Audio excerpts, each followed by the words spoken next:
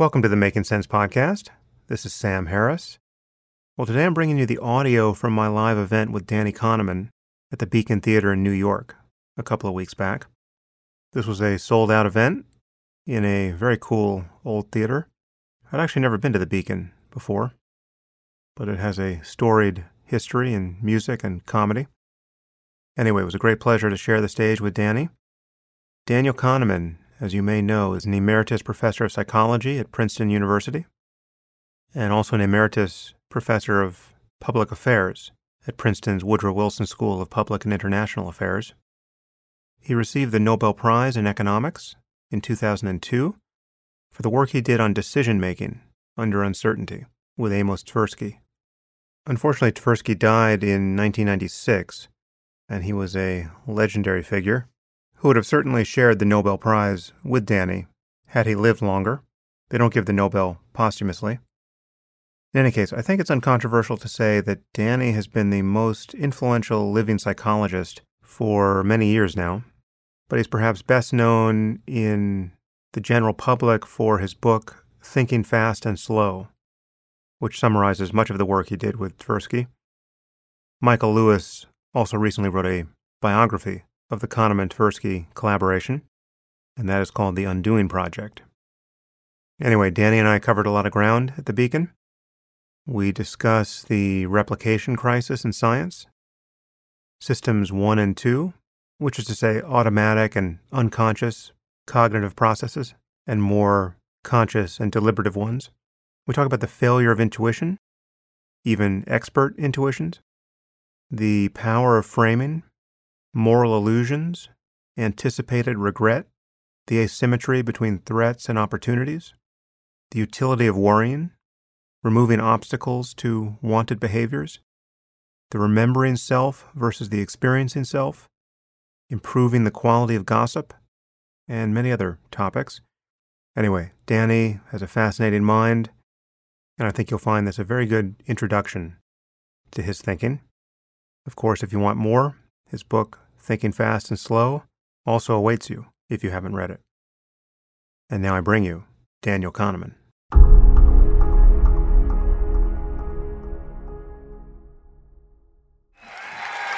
That's unusual.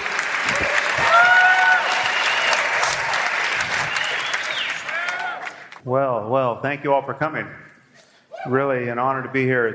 Danny, it's a special honor to be here with you, so thank you for coming. My pleasure.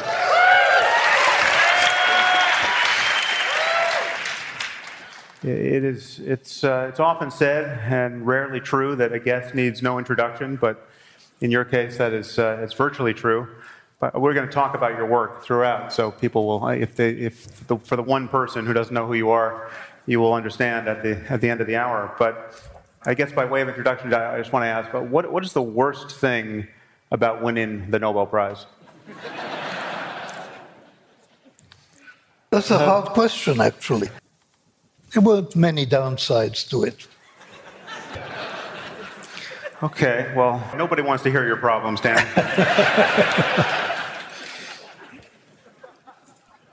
So, how do you think about your body of work? How do you summarize the intellectual problems you have tried to get your hands around?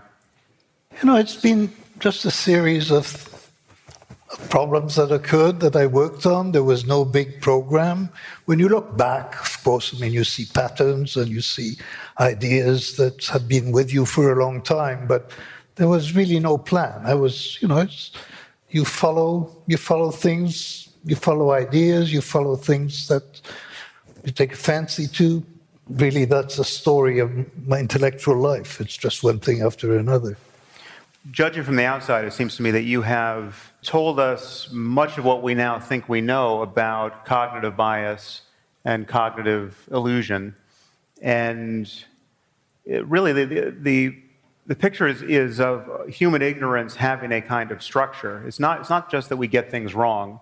We get things reliably wrong. And because of that, whole groups, markets, societies can get things wrong because the errors don't cancel themselves out. Bias becomes systematic, and that obviously has implications that touch more or less everything we care about. I want to track through your work, as presented in your now famous and well-read book, Thinking Fast and Slow.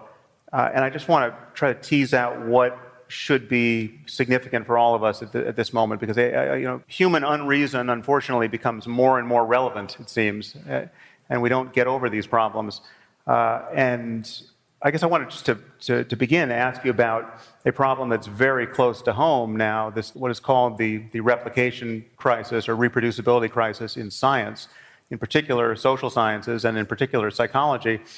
And for those in the room who are not aware of what has happened and how dire this seems, it seems that when you go back to even some of the most celebrated studies in psychology, their reproducibility is on the order of 50, 60% in the best case. So there was one study done that took 21 papers from Nature and Science, which are the most highly regarded journals, and reproduced only 13 of them. And so let's talk about the problem we face in even doing science in the first place.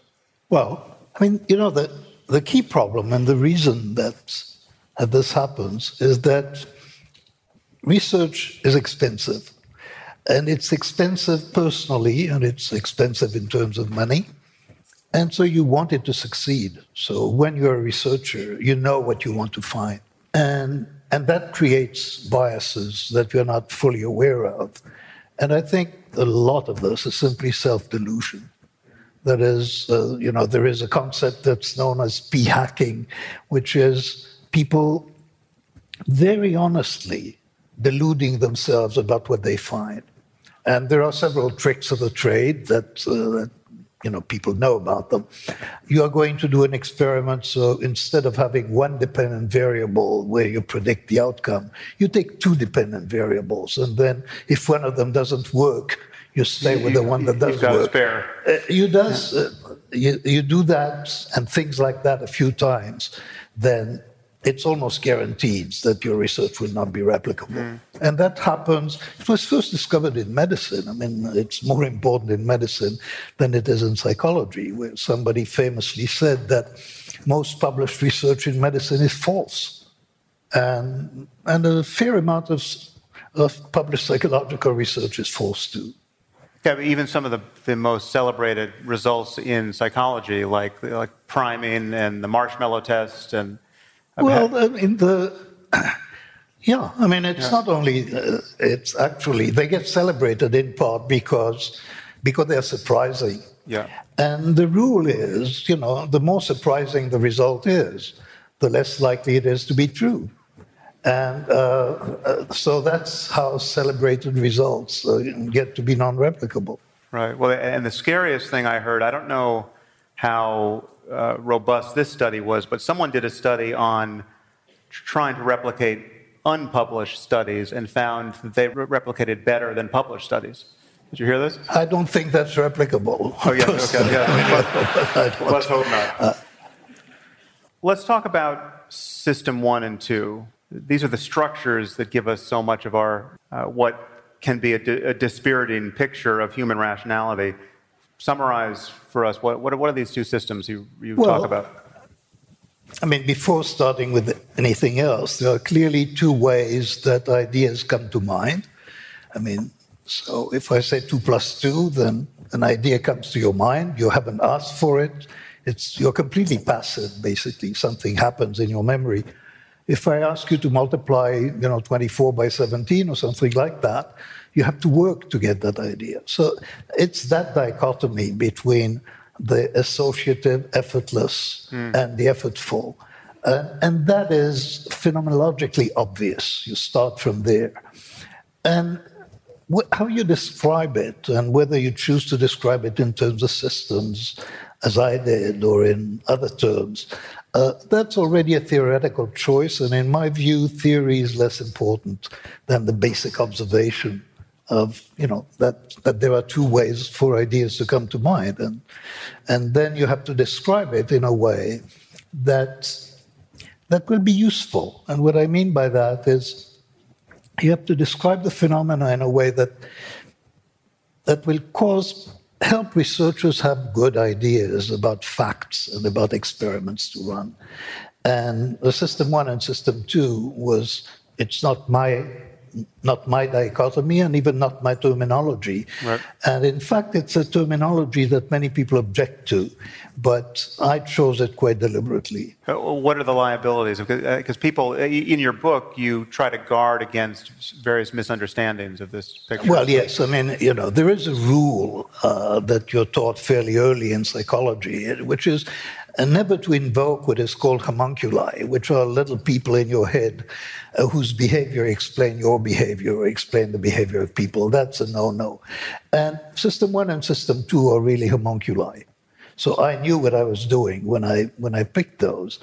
But the reason I did was that system 1 and system 2 are agents. They have personalities.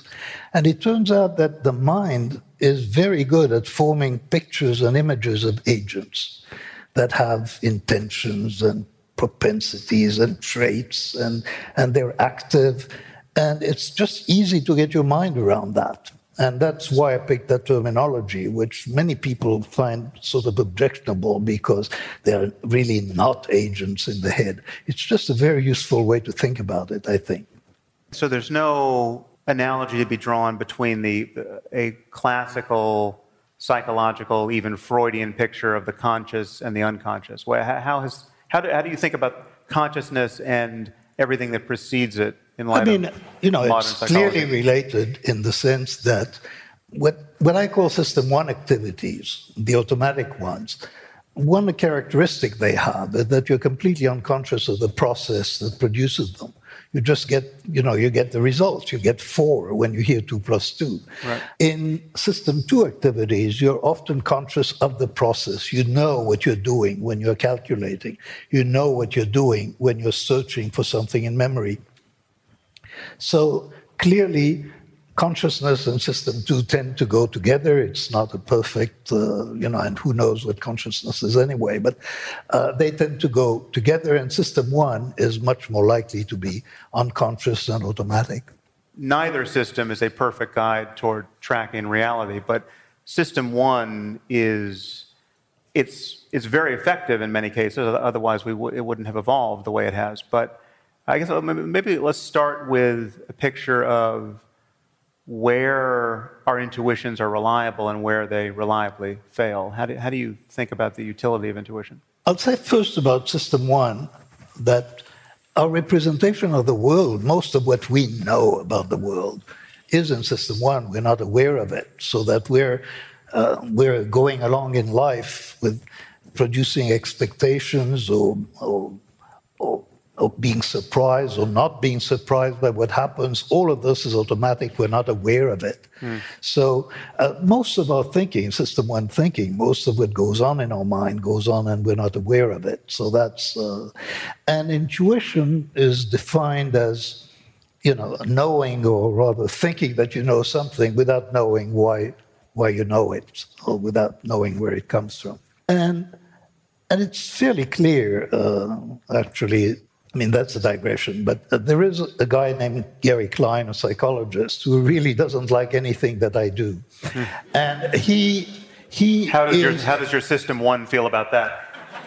I like Gary a lot, actually. So, but he believes in intuition and in expert intuition, and he's a great believer in, and he has beautiful data showing, beautiful observations of expert intuition.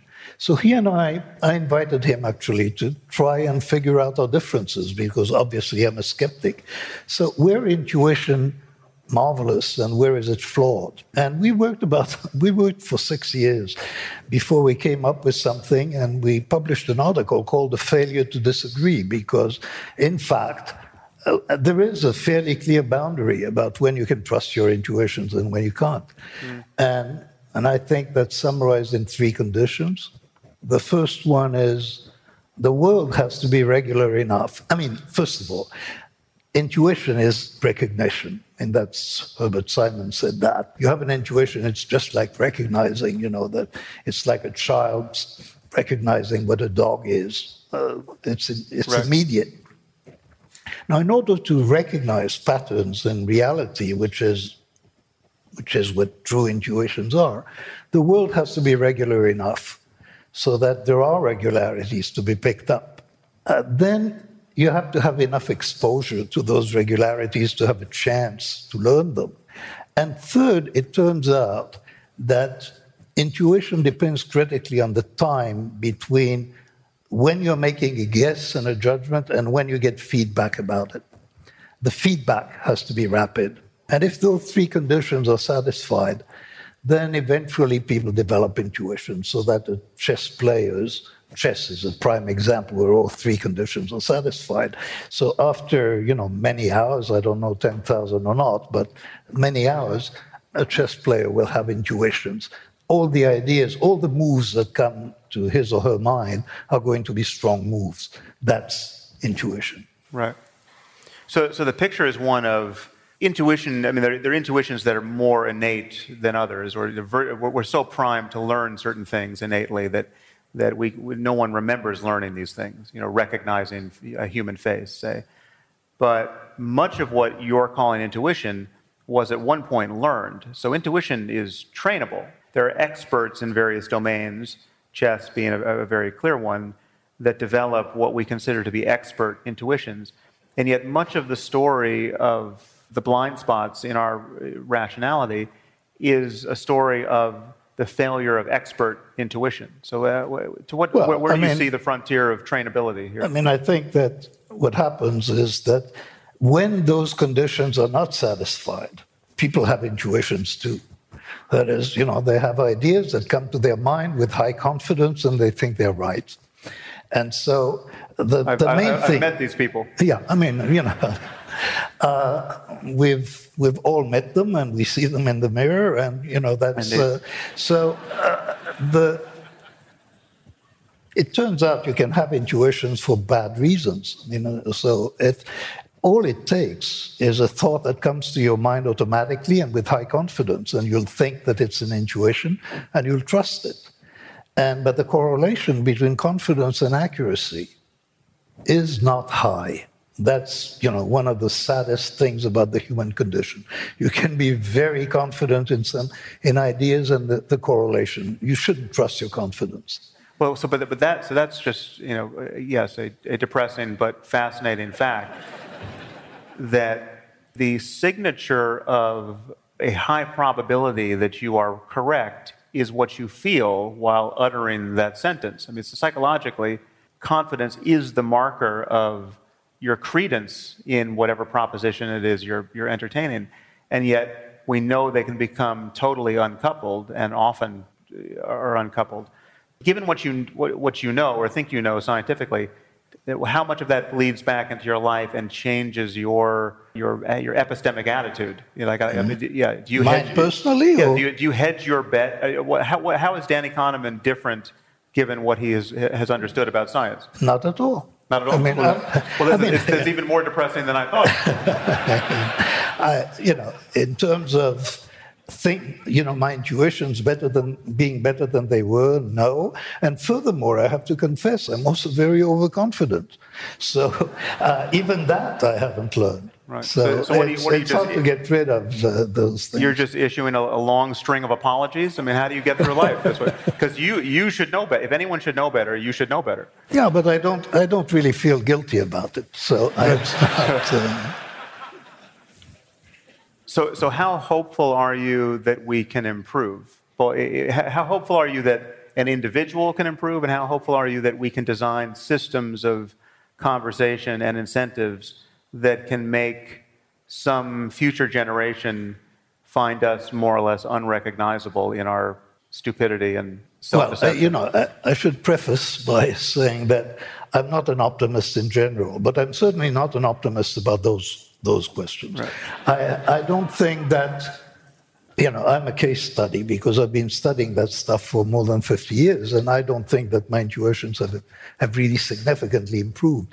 I can catch sometimes, and that's important. I can recognize a situation as one in which I'm likely to be making a mistake. And this is the way that people protect themselves against visual illusions. Right. You can see the illusions, and there's no way you can not see it. But you can recognize that this is likely to be an illusion, so don't trust my eyes, take out the ruler. There is an equivalent.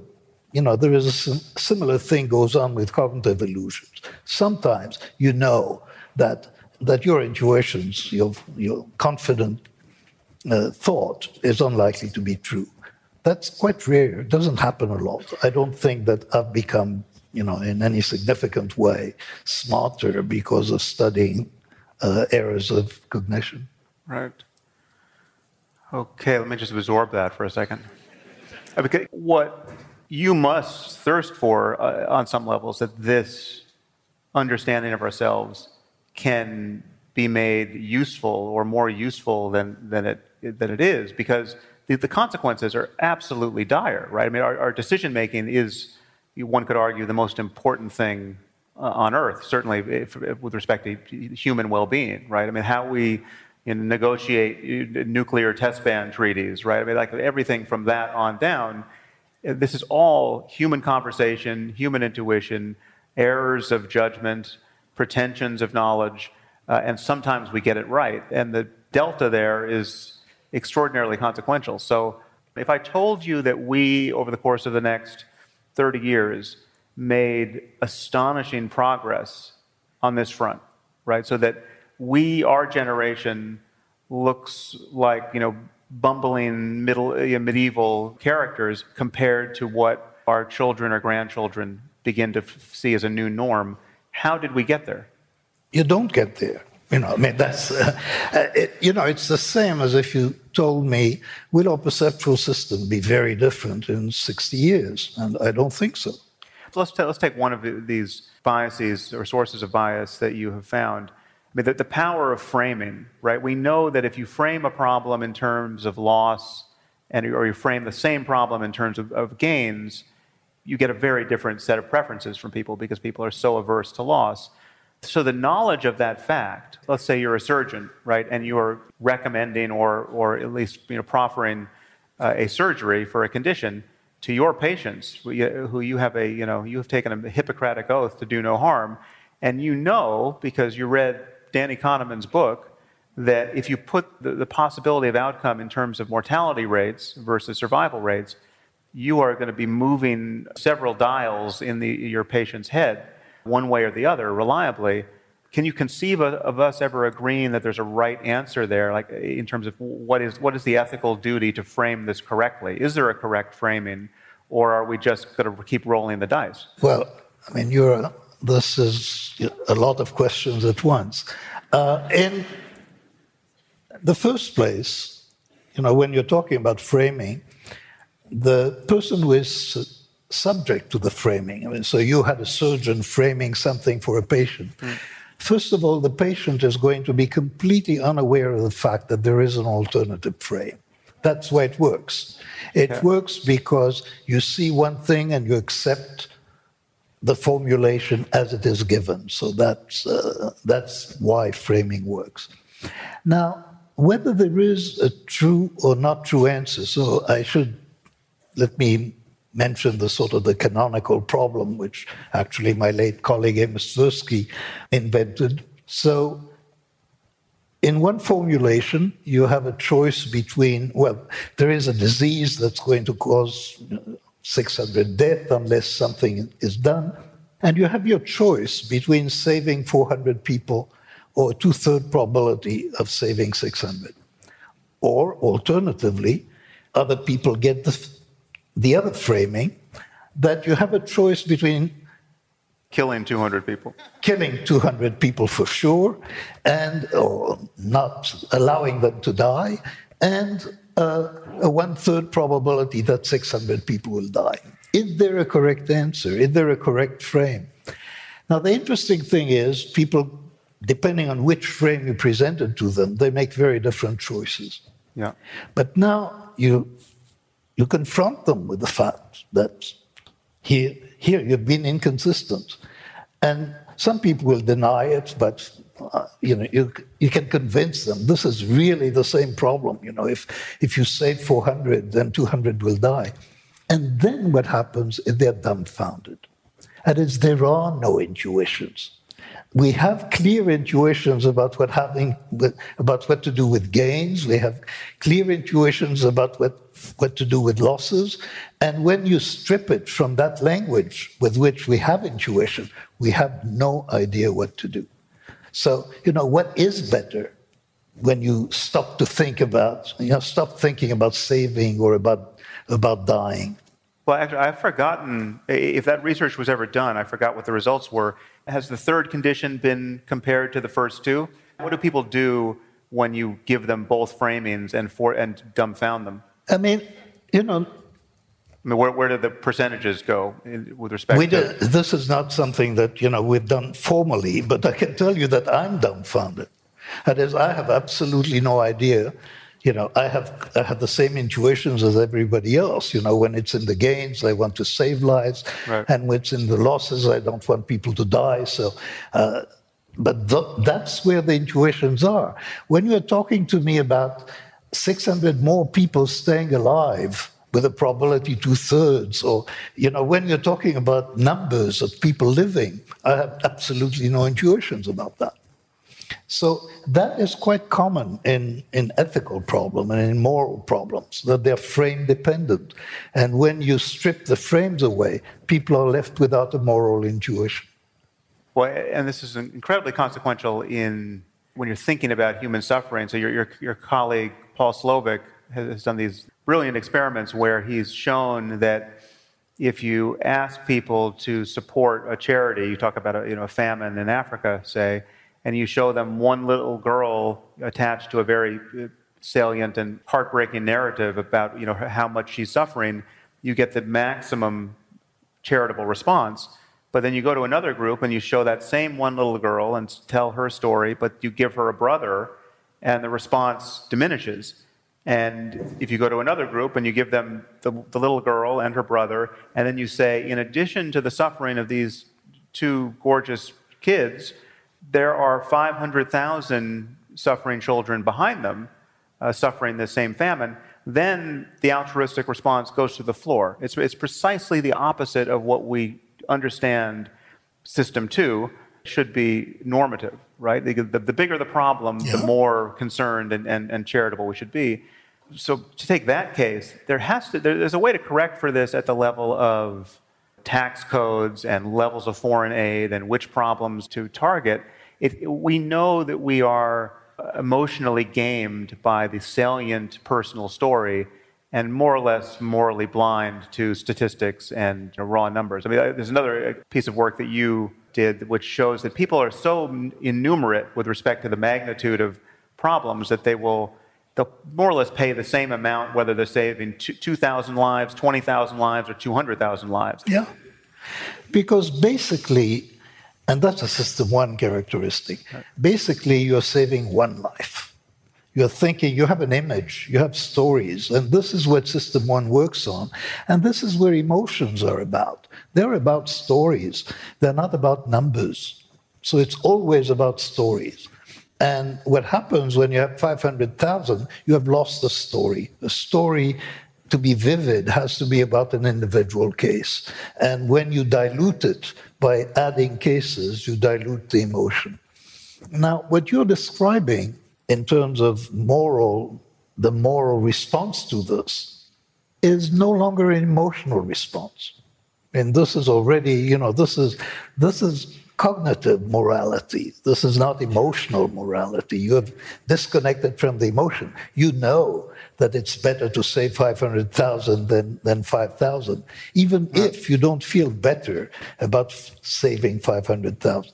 So this is passing on to system 2. This is passing on to the cognitive system, the responsibility for action. And you don't think that handoff can be made in a durable way? I think it has to be made by policymakers. And policymakers, we hire some people to think about numbers and to think about it in those ways. But if you want to convince people that this needs to be done, you need to convince them by telling them stories about individuals, because numbers just don't catch the imagination of people. What does the phrase cognitive ease mean in your work? Well, it means that some ideas come very easily to mind and others come with greater and greater difficulty to the point of. So that's what cognitive. It's also called fluency. Right. It's what's easy to think about, and there is a correlation between fluency and pleasantness. Apparently, that pleasant things are more fluent; they come more easily. Not always more easily, but yes, they're more fluent. And fluency is pleasant, so there is that interaction between fluency and pleasure, which I hope replicates. So the picture I get is of, I don't know if you reference this in your book, I can't remember, but what we know from split brain studies, that for the most part the left linguistic hemisphere confabulates. It's continually manufacturing discursive stories that ring true to it, and in the case of actual neurological confabulation, there's no reality testing going on. There's nothing. It's telling a story that is being believed. But it seems to me that most of us are in a similar mode most of the time. That there's a very lazy reality testing mechanism coming online, and it's just easy to take your own word for it most of the time. I think this is really, as you say, this is the normal state. The normal state is that we're telling ourselves stories. We're telling ourselves stories to explain why we believe in things. More often than not, retrospectively, in a way that bears no relationship to the system one bottom-up reasons why we feel this way. Absolutely. Yeah. But for me, the example that was formative is what happened with post-hypnotic suggestions. So you put somebody under hypnosis and you tell them, when I clap my hands, you will feel very warm and you'll open a window. And you clap your hands and they get up and open a window. And they know why they opened the window, and it has nothing to do with the suggestion. It comes with the story. They felt really warm and uncomfortable, and they needed air, and they opened the window. Actually, in this case, the cause. The cause was a hand was clapped. Is that going to replicate? That one replicates, okay. I'm pretty sure.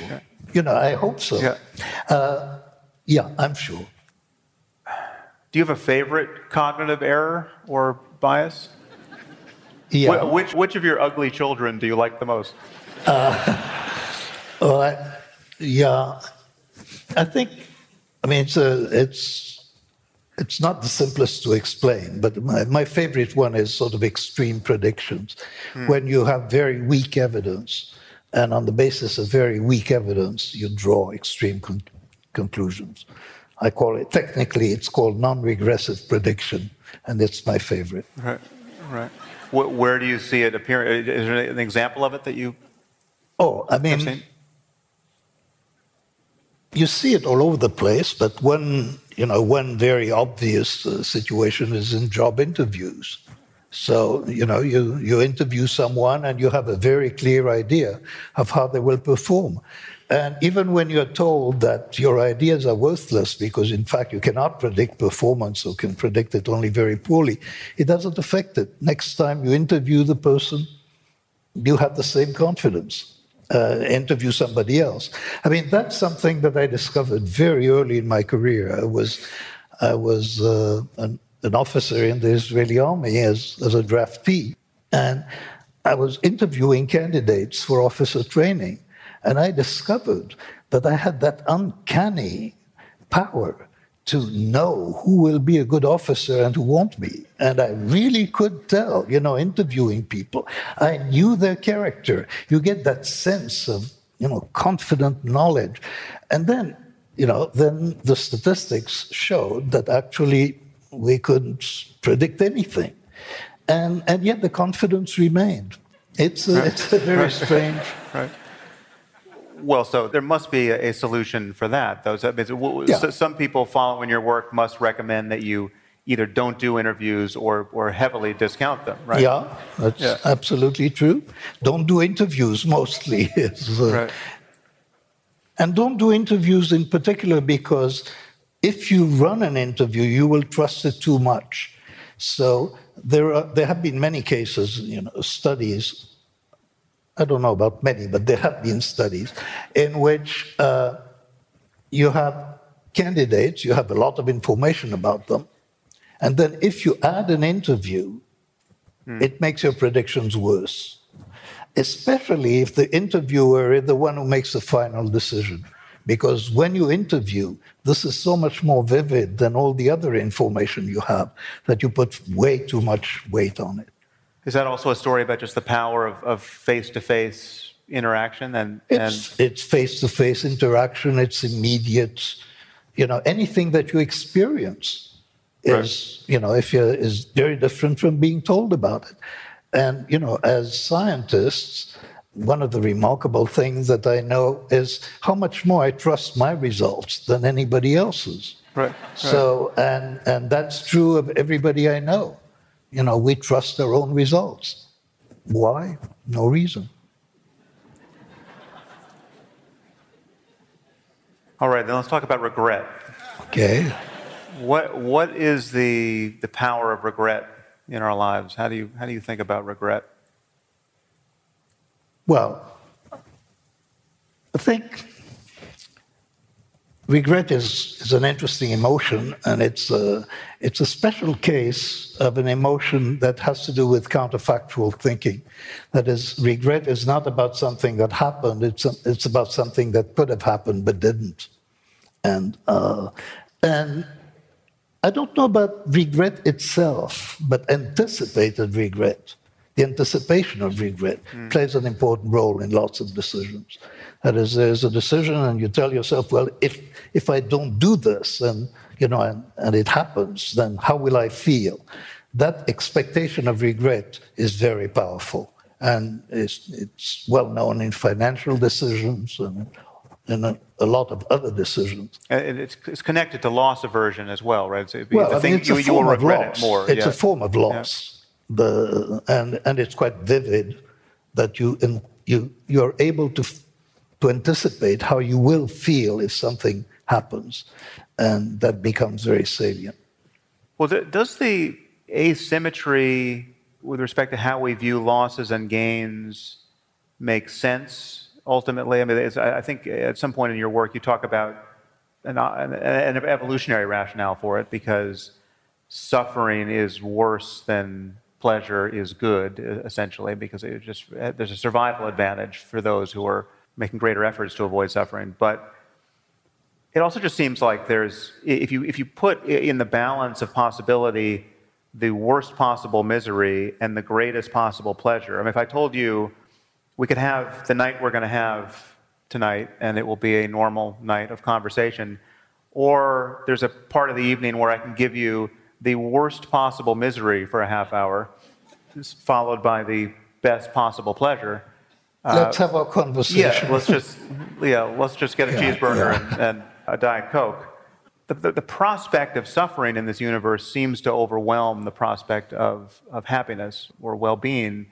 I know you put a lot of thought into the power of sequencing. I can imagine that feeling the misery first and the pleasure second would be better than the reverse. Much. But it's not going to be enough to make it seem like a good choice, I would imagine. How do you think of this asymmetry between pleasure and pain? It's the basic asymmetry is between threats and opportunities, and threats are more immediate, and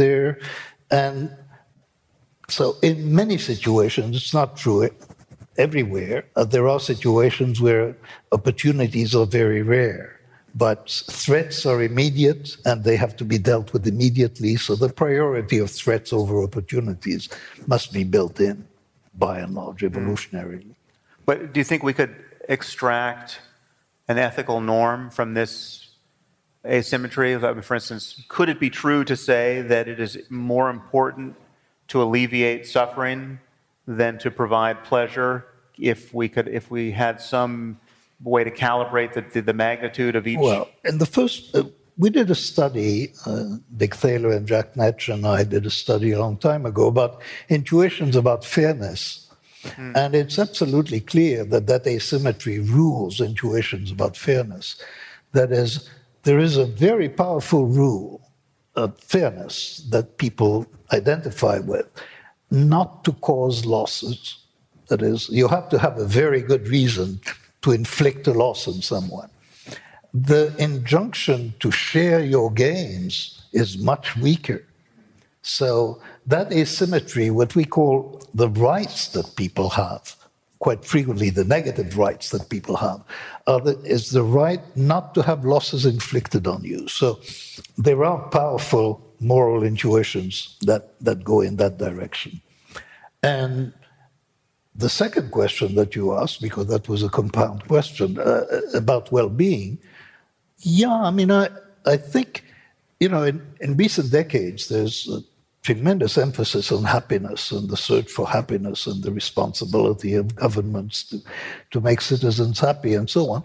And one of my doubts about this line of work and this line of thinking is that I think that preventing misery is a much better and more important objective than promoting happiness. And so the happiness movement, I have my doubts about on those grounds.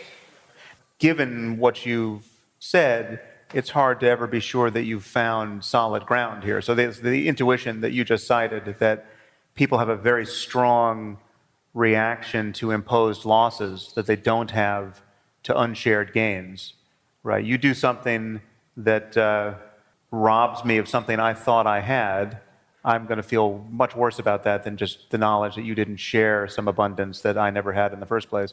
But it seems that we could just be a conversation away from standing somewhere that makes that asymmetry look ridiculous, analogous to the Asian disease problem, right? Like it's a framing effect that we may have an evolutionary story to tell about why we're here, but given some opportunity to be happy in this world, it could seem counterproductive. I say this already being anchored to your intuition. I share this situation. Yeah, I think that, in philosophical debates about morality and well-being, there are really two ways of thinking about it.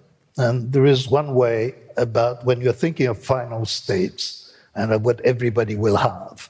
And so you have, and there's a powerful intuition that you want people more or less to be equal, or at least not to be too different. But there is another way of thinking about it, which is, given the situation and the state of society, how much redistribution do you want to impose? And there is an asymmetry, because you're taking from some people and giving it to others. And you don't get to the same point. So we have powerful moral intuitions of two kinds, and they're not internally consistent. And loss aversion has a great deal to do with that.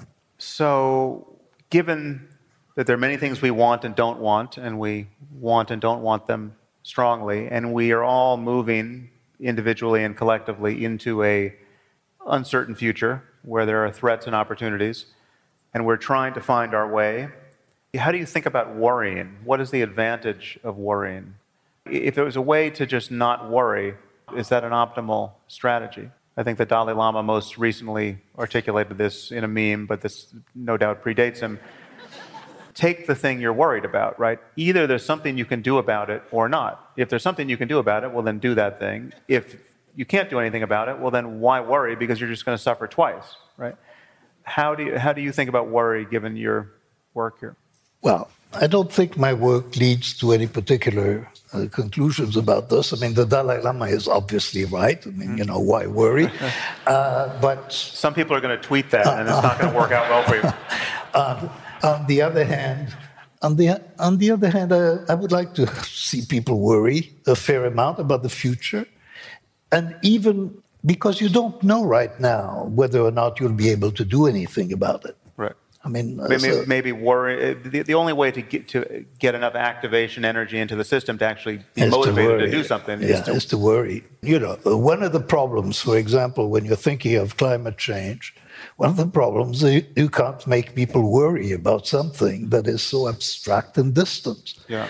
And if you make people worry enough, things would change. But scientists are incapable of making the public worry sufficiently about that problem.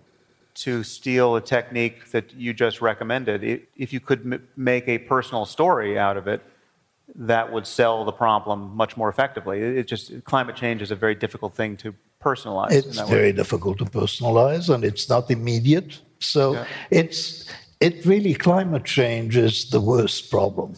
I mean, in a way, the problem that we're least well equipped to deal with, because it's remote, it's abstract, and it's not a clear and present danger. I mean, a meteorite, coming to Earth, that would mobilize people. Climate change is a much more difficult problem to deal with, and worry is part of that story.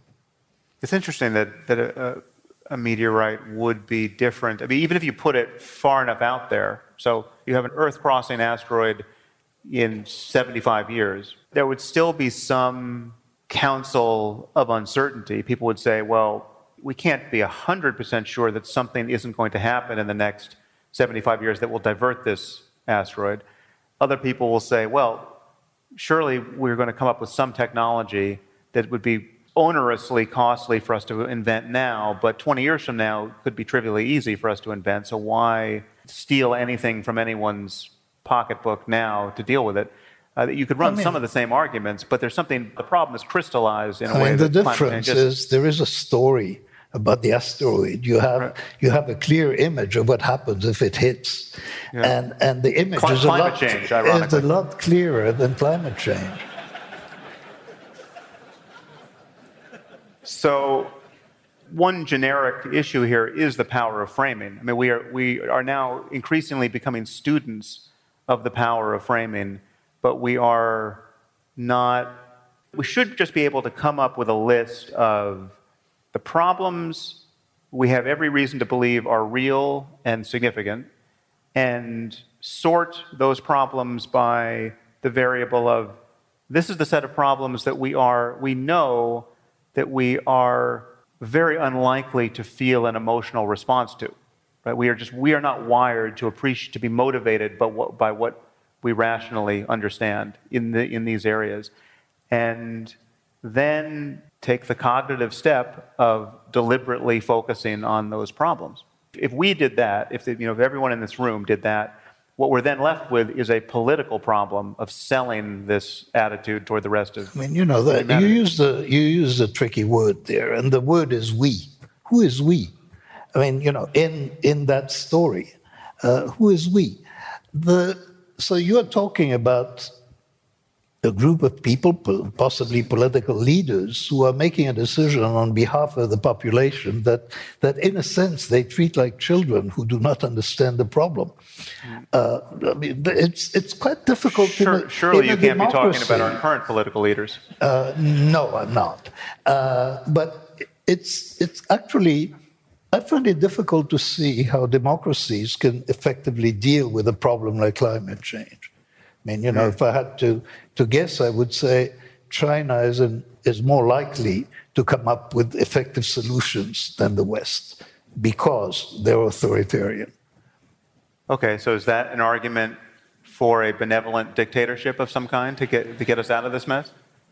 If you ask if it's an argument, yes, it's an argument. Whether it's a winning argument, I wouldn't want to commit myself to that. But that it's an argument. It sounded good when I said it. It felt good. It felt true when I said it. It's hard to escape the feeling that we are just continually having to pull ourselves up by our bootstraps here. Our perception of truth and validity and consistency. We've got System 1 humming along, delivering into consciousness its calculations, and then we're trading in the linguistic representations of that, and I say something to you and it sounds like bullshit, and you have a System 1 response, and we're negotiating. It seems to me that we We have conquered ground here.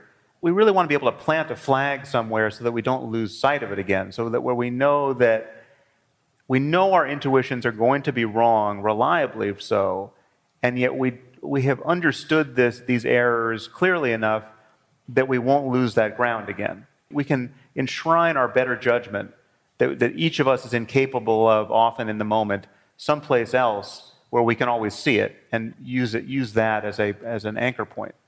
Well, again, the issue is who is going to do it. Who is we? I think that we're in danger in this conversation of overestimating the power of System 1. There is System 2. People do think reasonably. They take long-term decisions. They are not slaves of their passions. And so people are quite capable of long-term thinking and of investing in the future and of sacrificing things in the present. Those capabilities exist. And I think that's one suggestion that was implicit in what you said. You said we should make a list. And there, I think I agree. There should be a list. In the sense that this is a question we should be asking ourselves when we think about a problem, a societal problem, is how can it be framed? And somebody had the responsibility in those cases of choosing a framing, because it's going to be framed one way or the other. And so given that idea that there is no avoiding framing, that you can choose the better frame, that's the central idea of behavior economics and nudging. Is really that you should choose the frame that leads to the better decision and to the better outcome. Right, and aligning incentives is part of that. Yeah, you want to create systems whereby even mediocre, which is to say normal people, can behave better and better effortlessly, right? And you don't want systems where you have to be a saint to do something Absolutely. good. Probably, the basic psychological rule, if you want people to behave in a particular way, is to make it easy for them. Yeah. And that, by the way, is very different from incentives. You mentioned incentives earlier. Yeah, so how tease those apart? Well, the social psychologist Kurt Lewin had, around the end of World War II, he developed those ideas of how you change behavior. And he distinguished two essential ways of changing behavior. That is, you can apply pressure in the direction where you want people to go, or you can ask a very different question, which is, why aren't they going there by themselves? That is, what is preventing them from doing what you think they should do? And then remove obstacles, make it easier for people to do. I think that's, to my mind, it's perhaps the best psychological idea I know. It's this distinction between applying pressure and making things easier, removing obstacles. And pressure, and that's important. Pressure is incentives, pressure is threats, and pressure is arguments. All three of those are pressure. Are you also adding to the picture of pressure things that they desire, so carrots and sticks, or you're just talking about sticks? No, incentives, positive incentives and threats. I would lump, and the idea that I draw from Kurt Lewin is I would lump arguments, threats, and promises together, right, and pit them against thinking about what you could do to make it easier for people to move in the direction you want them to move. Do you have a real-world example of this? Is opting in versus opting out that difference? Part of it? That's an example. So like organ donation, if you go to the DMV, you could either currently you have to opt in to being an organ donor, but if you have to opt out, that's a very good example. Yeah. Whatever is easier. Right. When you make it easy to do the right thing, people are much more likely to do it, and they'll do it effortlessly and without conflict.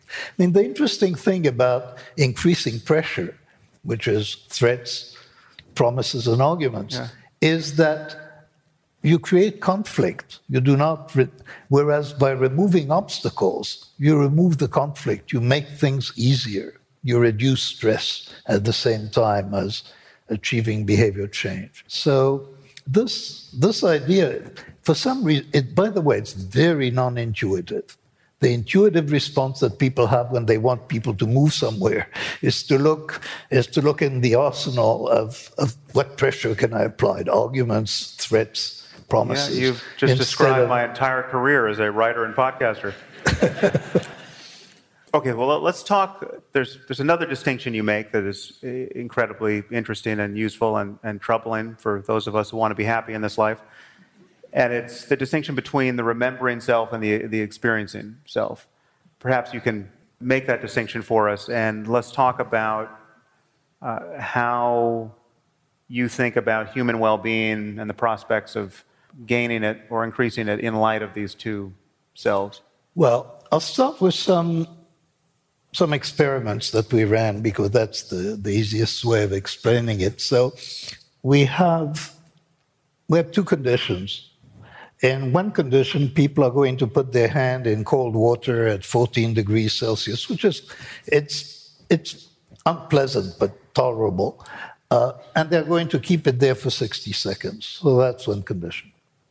The other condition is the same, 60 seconds, except that instead of telling you take your hand out and giving people a warm towel, you keep their hand in there, you don't tell them anything.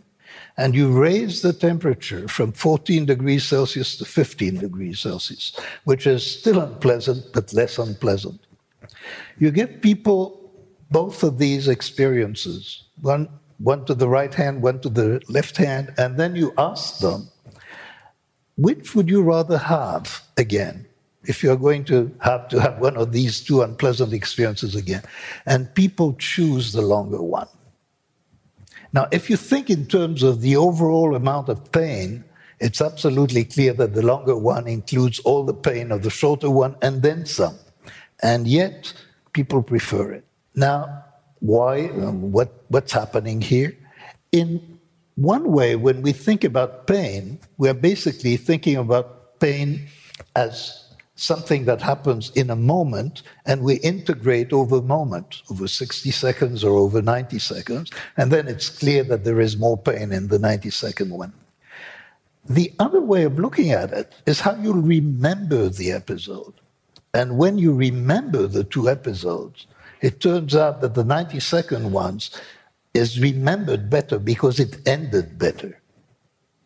And so memory follows different rules from experience. And so we ran a bunch of experiments of that kind, demonstrating that, and you can really show that very sharply, that people do not order experiences in their memory in the same way that they should be ordered by what they actually went through.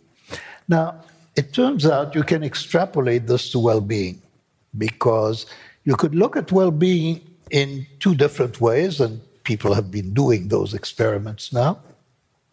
You can get a measure of well-being over time, say by sampling, it's now frequently done with phones, that you beep people a few times a day and you ask them a question. Yeah. That's experience sampling. And then you can integrate and get an average measure of happiness, say. Alternatively, and that's the common thing, you get people in a survey and you ask them, how happy are you? Or how satisfied are you with your life? Now, that question is a retrospective question. It's a remembering question. So I tried to formulate that in terms of two selves. There is a self that's living your life, and it's having all those experiences in real time. And that's the experiencing self. And then there is the remembering self. And the remembering self is the one that comes to life when you ask, what do you think about your life? How happy are you? How good with your vacation? All those retrospective questions. Now, the interesting thing in terms of the human condition is that the one that's doing the living is the experiencing self, but the ones that's making the decisions actually is the remembering self. because memories are all we get to keep, and when we are faced with a question about what to do, we'll probe our memories and find out, which experience left the better memory, and that's what we'll choose. So that leads to two conceptions of well-being. And one, based on experience, which you could say the reality of experience, and the other is that construction that people have, that story that people construct about their life, and that they evaluate when you ask them a question. Now, for for several years, I was convinced that this question had the right answer. And that the right answer is that the experiencing self is reality, the remembering self is, just a construction, and that really, if you want to make people happy, you should improve their experiences. And eventually I gave up on that. That's one of the occasions where I was just forced to give up on an idea that I had cherished. And I gave up because this is clearly not what people want to do. People actually want good memories. They want to be satisfied with their life. They're not thinking of the future in terms of experiences. They're thinking of the future in terms of anticipated memories. And you can't have a theory of well-being that doesn't correspond to what people want. I mean, you can be authoritarian, but there is a limit. Okay, well, the authoritarian in me is now rising up and defending your former self against your current self. I feel very strongly, and this sounds true in my head now, and it's going to sound true when I say it, that the remembering self really is just the experiencing self in one of its modes, right? So we're having our experience, and if you ask me 5 minutes from now, well, how was that last hour? I will say something based on this retrospective episodic memory effort, but if you were sampling my experience through that part of the conversation, that's just more of the conversation. And it's getting categorized as, in this case, a different self. I don't doubt the fact that it has the effect you say it does, which is when asked to decide something, I will have reference to my memories, because that's, in fact, that's what I have. But I do feel like there's a place to stand outside of a person's psychological timeline where you could say they are right or wrong about what it was like to be them. So to take the case of two vacations, right? I give you one vacation where your experience is being sampled by an omniscient AI, and at every point along the way, you're having a fantastic time, but toward the end, there's some glitch that causes you to view the previous week in some disparaging terms, and you think, I'm never going to go to Hawaii again if they're going to treat me like that on checkout at the hotel. And that's what you have logged in your memory, whereas you could have some alternate vacation that is fairly unendurable all the way through, but some bright spot shines on you in the last moment, and you remember, that was actually kind of good. I mean, it was awful, but that was good. I'd go back there, right? And essentially, you're somebody with brain damage who just doesn't remember his life very clearly. But, we're all brain damaged exactly. in that particular way. I meant the collective you, not you. I actually had the experience that you described.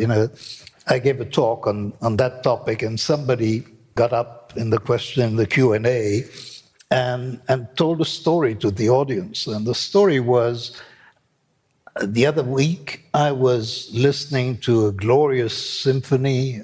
That was certainly at the period when there were people who listened to records still. And he said, and just as it was going to end, there was that horrible screech, and it ruined the whole experience.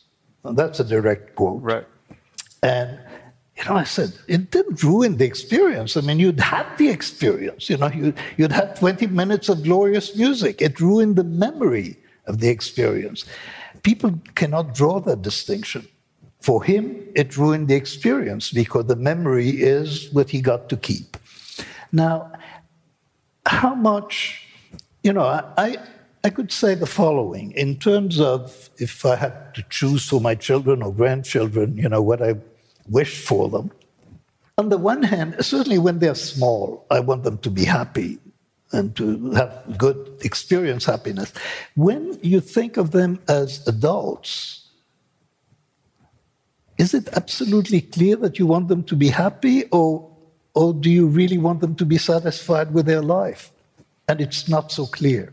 It's not obvious. I think that's another point, right? So that's not incompatible with what I'm saying. I think I want you to be as happy as you can be, but in such a way that your life will feel as meaningful as it can feel when I have to talk to you about it. Whenever I ping you and say, Danny, how's it going over there? Are you satisfied with your life?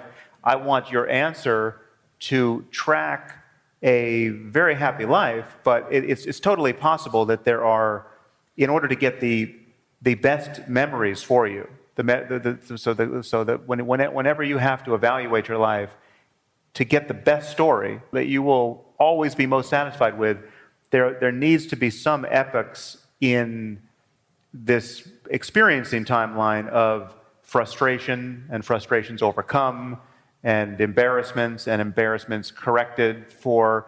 And so it's not all just pure pleasure. I'm not saying you're shooting heroin on the couch for 75 years and then I get a chance to ask you about it and you have a great story to tell.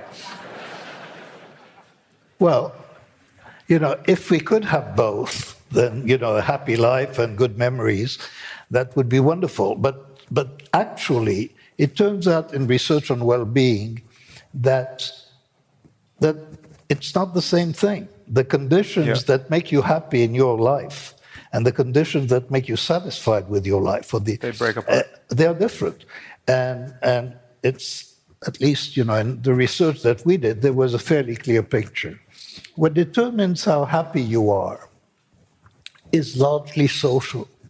It's spending a lot of time with people you love. I mean, it's friends, actually, more than children, but it's spending time with His next people. book is on parenting, apparently. Yeah, but the conditions that lead people to be satisfied with their life are much more conventional. They're about success. So, for example, money doesn't make you happy in the emotional sense, although poverty makes you unhappy. But money really doesn't buy you much happiness. But money buys you life satisfaction. The more you have and the more you earn, the more people are satisfied.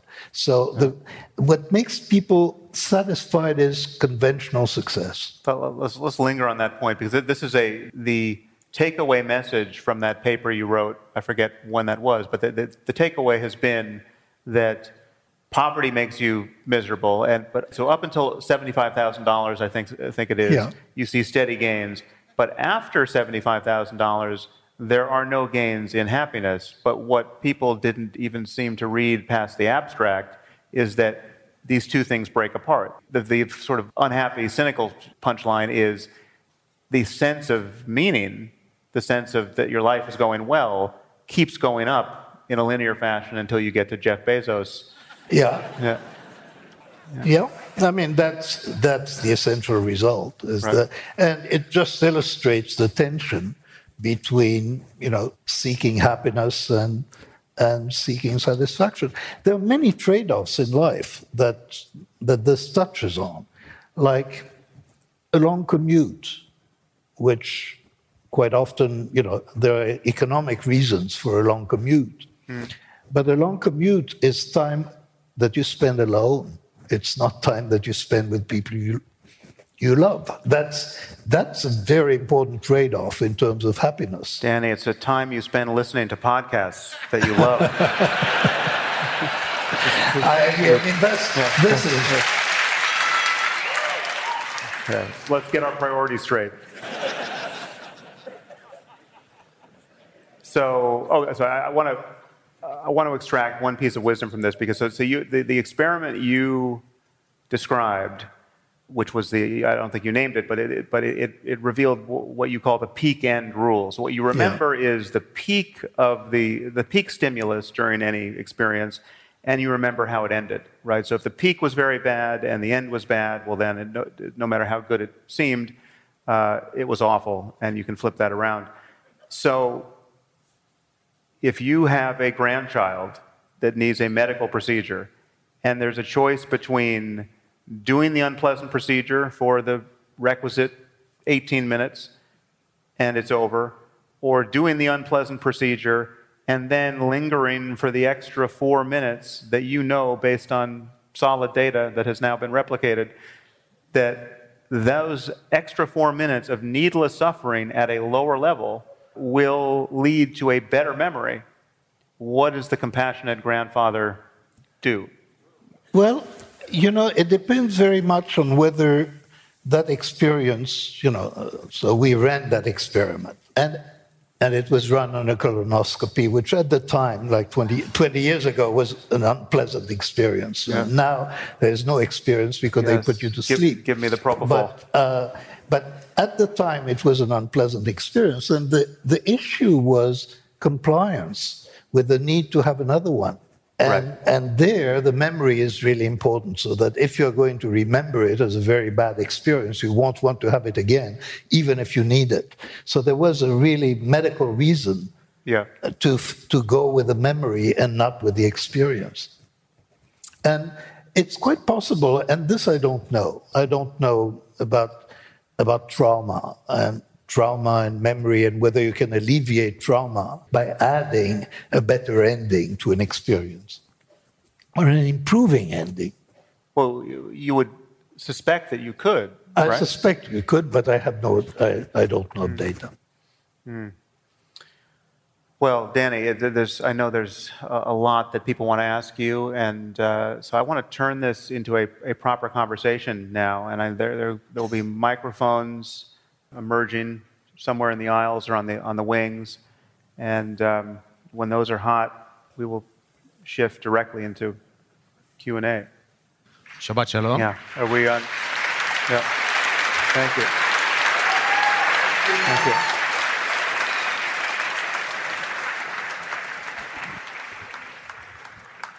Thank you so much. I just have one question, and I hope I don't sound stupid voicing that question. And it is just that I see how Danny's work has mapped human behavior and the shortcomings of, or however you want to phrase it, shortcomings of human behavior onto the science of economics in some sense. Do you think that it is necessary to do that for other major disciplines like political science and whatnot as well? Because we sort of assume this classical rationalist thought when it comes to exploring political thought and whatnot. Do we need to map out the landscape of the human behavior onto that as well? Well, I would see absolutely no reason why behavior should be different when you look at it at the individual level or when you look at political behavior. Many examples, that came up in this conversation were examples at the level of society, and if so, this is something that we talked about. I certainly don't see any reason to segregate psychology from the rest of the sciences. Thank you for a great talk. We're all familiar with road rage, or these days it's Twitter rage, which is basically looks similar. So it seems to me, or it's my intuition, that social media and Twitter and all those are in some ways hacking, bypassing system one, and pushing buttons, and maybe all the red lights are flickering. That's why people have those visceral responses, and the interactions are going off the rails online. Would you analyze it in a similar way? And if so, what are the mechanisms and the biases that are most affected by that? And one note is that it seems to me like what you said about job interviews contradicts that.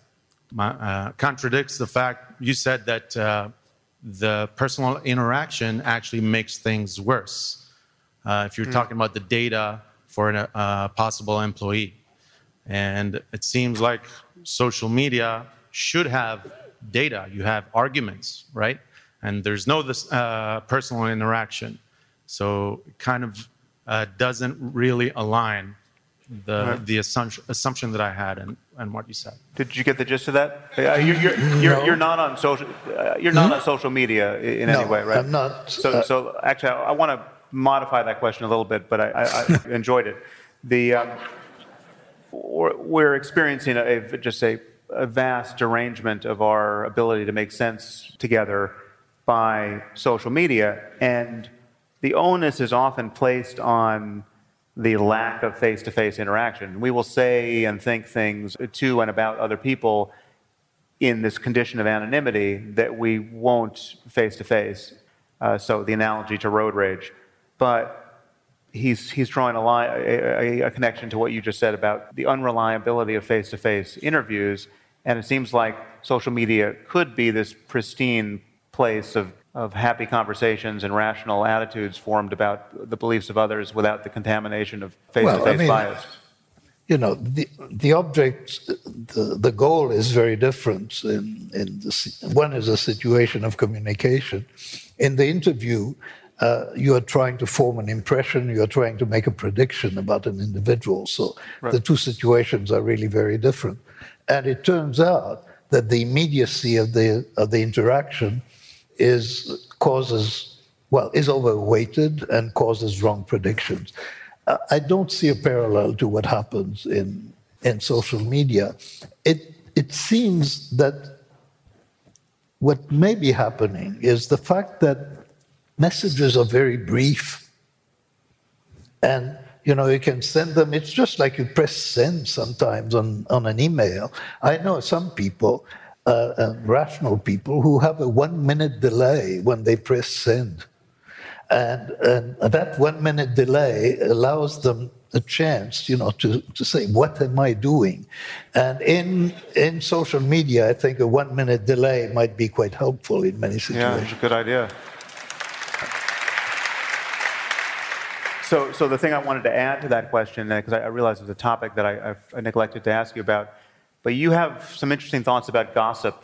And so though you are not an optimist, you have some of the most optimistic thoughts about the utility of gossip. So what's your take on gossip?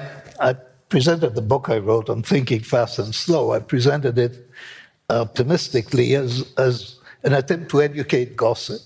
And that is, I said, it's pretty hopeless for people to decide to be smarter.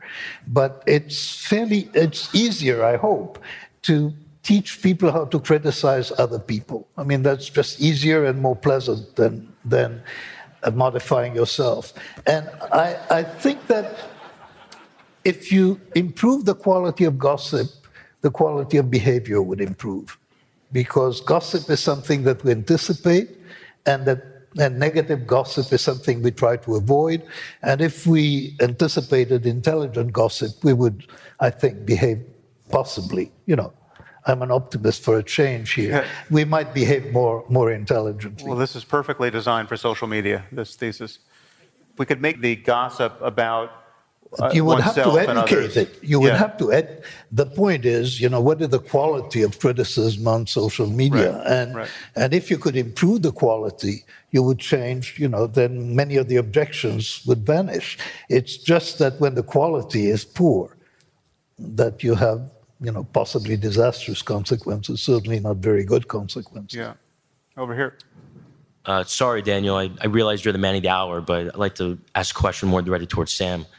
If we accept your thesis in the moral landscape that science can answer questions of human morality, would it also be possible if science could answer questions engaging artistic pursuits? So could we determine with any degree of certainty whether or not Picasso was a great painter or Leo Tolstoy was a great novelist and so on and so forth? Thanks. Yeah, well, I think that our intuitions about what is aesthetically beautiful converge. Otherwise, what we would experience is just no agreement at all about what's beautiful or what makes sense or what's inspiring. Or we're similar enough that we are, obviously there's a diversity of opinion and there are fads which don't stand the test of time. But when you think of the things about which there is massive convergence, that if you take, whether you even like to read Shakespeare, there's some claims that can be made about what he wrote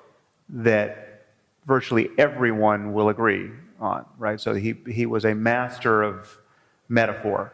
Half the metaphors and cliches we have bouncing around our brains came from Shakespeare, right? And that's not an accident. So there's a structure there that presumably a far more mature science of the mind could understand. And yeah, I think it's analogous to finding something logical, perhaps, in the end. Now, again, as you know, my view of the moral landscape is that it's possible to have incompatible peaks. We're talking about the human peak here for minds like ours, but there could be a peak over here where minds are constituted very differently, where intuitions of beauty are quite different. But still, there'll be a difference on each of these peaks when you compare to any place you could occupy in a lower spot. So I hope that answered it. Hi. Well, thank you so much for allowing us to bounce our thoughts of your great minds in real time. It's really quite amazing. And also, thank you for the Waking Up course. It's been very valuable, I know, to a lot of people. Oh, cool. Thank you. Thank you. So my question is for both or either of you regarding intuitions. You talked about how the accuracy and our confidence and our intuitions can be really uncoupled. And in the context of the resurgence of psychedelic therapies and their medical potential, there's noetic properties that we call under the psychedelic state. And I was wondering if you guys think that it's the same mechanism at work, but just cranked up to 11, or that the medical benefits that might come from these quote-unquote revealed truths under the psychedelic state might have some real value medically, but are they therefore a bit more quote-unquote accurate, even though it might be the same intuition at work that might be uncoupled also? Have you ever taken acid, Danny? Actually, or no. are you just familiar with the notion of the noetic property? Yeah. I'll get there. But have you ever done any psychedelics? Is that we're just among friends here? You can.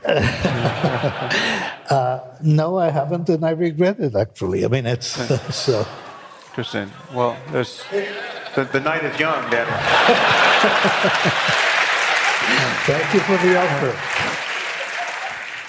Have your experiencing self call my remembering self, and we'll so, I mean, the issue here strikes me as genuinely difficult, and I think we can resolve it in certain cases clearly, but I mean, there will be edge cases where we can't, and it's precisely the issue that came up early in the conversation, which is that feelings of certainty and feelings of meaning can be uncoupled from every rational part of the machine that should be delivering those feelings of certainty and meaning. And so you can have pathological certainty and pathological senses of the meaningfulness of things. Now, that's absolutely clear with respect to certainty. I mean, you can make epistemic claims about the way the world is that bear no relationship to the way the world is, and you're making those claims just because you've got the confabulator running, and it sounds good, right? It sounds true. The feeling of meaning, however, when that becomes uncoupled from anything, any rational story you can tell about meaning, it's a different phenomenon and a different problem. Because so yes, you can take a psychedelic like LSD, say, or you can meditate in silence for months or years and discover that the feeling of profundity, the feeling of meaning, the feeling of sublimity, the feeling of beauty, you can have the beatific vision pointing your gaze at anything. Ultimately, it's a quality of attention. It's not dependent on what you're looking at. And it seems warranted when when someone takes you to the biggest telescope and points it at Andromeda, and you understand something about how many stars are there and how many planets might be there, and it's 2.2 million light years away, whatever it is, and you get a sense of the vastness of the cosmos, well, then that is a intellectually sanctioned feeling of awe, which we think, okay, well, that is nothing irrational about being overcome by just the magnitude of that sight. But on acid, if you're just staring at your shoelaces and having the same experience, that seems pathological. And granted, it is pathological if you have to get things done in the world. I mean, certainly if you're going to write a grant proposal and get Danny to be your PI on it, it can't be the shoelaces. It's got to be something warranted. But the truth is, the experience of the experiencing self can be made better and better and deeper by any discipline of attention that manages to find the intrinsic awe and suchness that is available in any moment of consciousness. There is something, seemingly intellectually seditious about the project of experimenting with things like meditation and psychedelics. And actually, ironically, I was, as I reminded Danny, I don't think he had any reason to remember, we first met at a summer research intensive that was organized for the purposes of studying meditation scientifically. It was a research intensive that when I was in graduate school, I helped organize with Richie Davidson, who has done the best neuroimaging work on meditation. And Danny, I don't even remember why you were invited. It wasn't based on your prior interest in meditation, I don't think. I was hoping to learn meditation, actually. Because there is a version of meditation that can begin to look like just heroin without the needle. Where your states of well-being become uncoupled for any good reason why you should feel that good. And you don't want to feel that way while your kids are wandering in traffic, right? So you want your sense of how good your life is to actually be coupled to the way your life really is. And we could find ourselves in situations that will change, that will push our intuitions around a lot on this front, because if anything like being uploaded into the matrix or spending our time in virtual reality more and more without, apparent cost, and that can become more and more pleasurable, then, we're either in some kind of Aldous Huxley-like dystopia where we've just pushed ourselves into some pleasant oblivion, or we are actually navigating the states of possible minds intelligently and without real cost. It matters that we get that right, and there's certainly a way to get it wrong, but it's somewhat paradoxical. Sam, what do you have against shoelaces? Yes, right, exactly. Well, I'm sort of serious. Yeah. Where does the warrant come from? Well, it's a great question. It's not anything rewards sufficient attention. And including shoelaces. Yeah, including shoelaces, yes. But you have arguably a less glamorous story to tell if you just spent the day looking at your shoelaces and all you can say is it was one of the best days of your life. So what people want, I think we're right to want something. On some level, it comes back to having friends. If you're living in a moral solitude, you're the last conscious being alive, well then point your attention any place that feels good, right? But we have to collaborate profitably together. I have to be able to say something that makes sense to you, right? And vice versa. And we have to decide what to do tomorrow. And the common projects we form are based to a large degree on our forming a common understanding of what's going on in the world. And just being blissed out by an arbitrary use of attention doesn't have a lot of cash value in that space. But what it does have, or what versions of that can seem like that have, is an ability to regulate your negative emotions and become wise to the ways in which your negative and positive emotions distort your cognition, such that you can actually you can be a more intelligent steward of your certainties and your convictions and your priorities. And so meditation is extraordinarily useful. I'm a fan, but I just acknowledging that there are seeming deviation points intellectually and ethically where it can become kind of masturbatory, essentially. Like you found a way to just imagine yourself into a state of happiness that certainly doesn't do the world a lot of good, and it doesn't make you capable of much apart from being imperturbable. And that would be the criticism of it from the outside. Yeah, that's multiple objectives. That's not. Yeah. All right, there, lads. I was wondering, So yeah, well, thank you first of all for creating a renaissance of just intellectualism within the insane sphere of social media. I want to ask a question, like, to both of you. In the beginning, you questioned the rigor of academia within the political sphere. So I want to create a bit of a round of sparring. Daniel, you said that authoritarianism could solve some problems.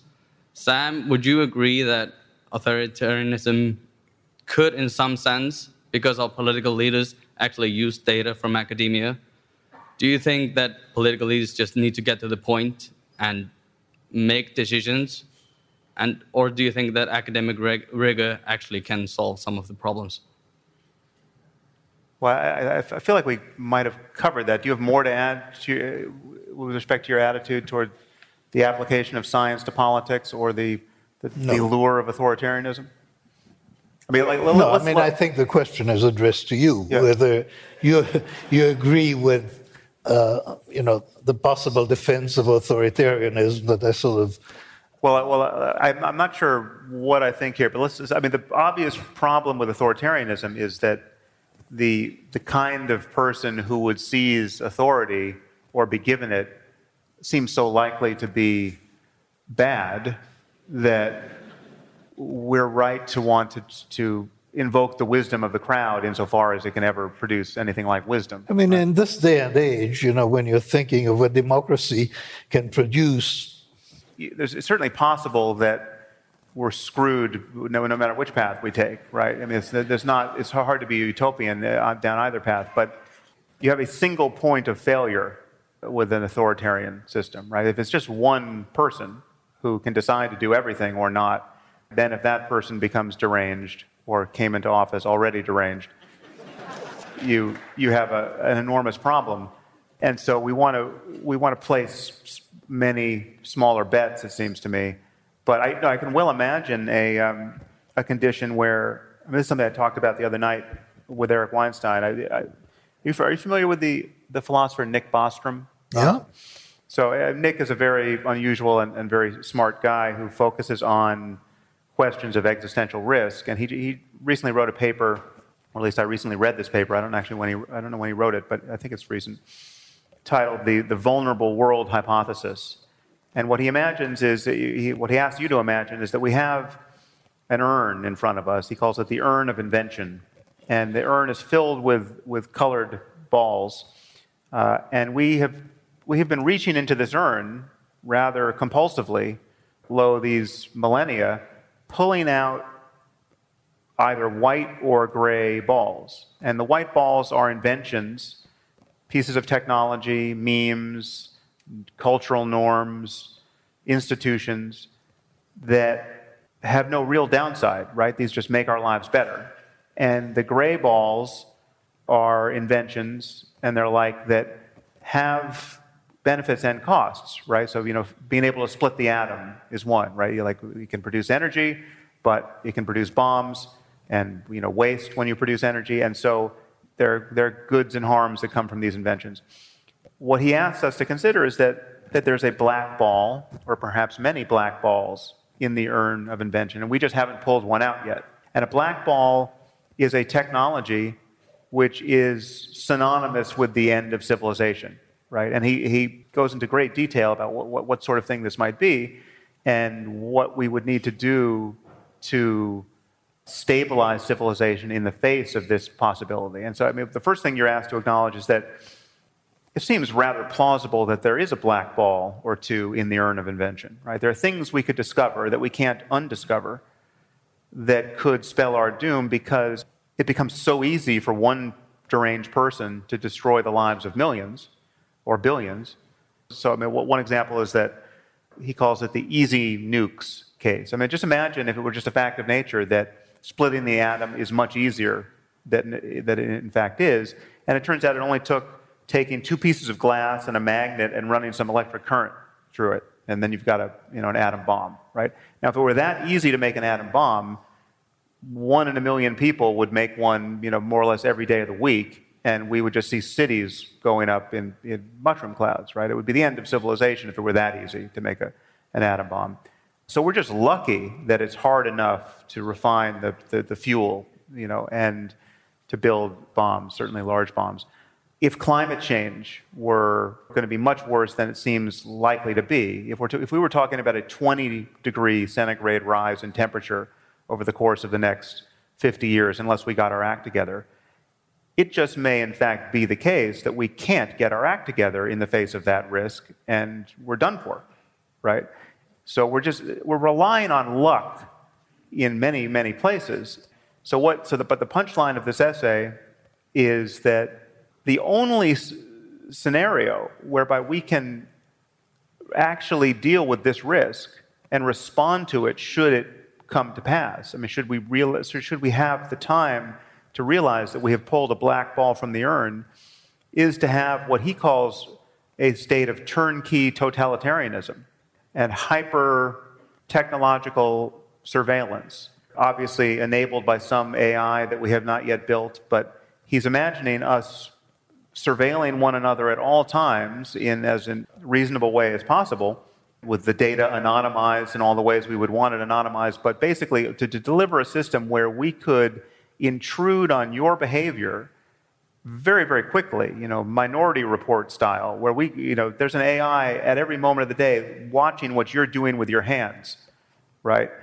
In a world that has pulled the black ball. If it is trivially easy for anyone in this room to weaponize the flu of 1918 because all the data is out and you've got something on your desktop that can do it, right? And we can't uninvent this thing, then we need to know what you're doing with your hands. So the net result of this essay, I'm going to have Nick on the podcast at some point, but the net result of this essay is to suddenly make me open-minded to something which, if described in the absence of having considered the urn of invention and some of these examples, sounds like just the most dystopian horror show imaginable. I mean, a perfect surveillance and an ability to turn on totalitarianism at a moment's notice. How could that be at all desirable? It becomes at least potentially desirable if you grant that it may in fact be the only stable state for civilization in light of what we're currently doing. And what we're currently doing is just reaching into the urn and pulling things out as fast as we can without giving any thought really to what's going on. So anyway, that was a very long answer to a question you almost asked. Thank you. Here, thank you. Right. So Sam, I recognize that free will is fake, and in the first few pages of Waking Up, you kind of put words to a conviction I had already held when you talked about doing MDMA with a friend and how it made you realize that you might as well have just been him. We make choices, but we have no choice as to which choices we'll make. So it's not as accurate to say we're constructing the cosmos than it is to say we are witnessing the cosmos. A body is like a seat in a theater, and your seat simply determines the angle from which you experience the universe. So whether you're experiencing existence as Sam Harris or Kim Kardashian, there is a Sam Harris out there doing humanity the good that a Sam Harris does. We might not want to use those specific people as examples because you haven't really complained about being you. But let's imagine a person who just does whatever she thinks will help others and just really always feels and never accustoms to the sheer personal pain that comes with never doing what gives her pleasure and always sacrificing for others. And the joy in causing others happiness never manages to outweigh all of this for her. So she goes to her grave having had a terrible time here. So that's an unpleasant life, but it's a great thing that people have lived it. My question to you is, would you rather live her life or a life where you just get whatever you want and the awesomeness of what you get always scales with exactly how spoiled you are in any given moment? So you're never bored and you never get burdened by a guilt from the fact that you're dragging everyone down. So keep in mind that no matter what you pick, both lives happen So I'm feeling the burden of 3,000 people bore into my skull with their impatient gaze at the moment. So let me summarize the question I think you just asked, but thank you. It was a good one. The issue here is that actually there's a name for the first condition you described, which is, I don't know how current it is in the literature, but some psychologists have talked about pathological altruism, right? So we have altruism, which is great, and we want more of it. But there are people who are so self-sacrificing that it seems like a symptom of depression, right? I mean, there are people who, I think there was a New Yorker profile on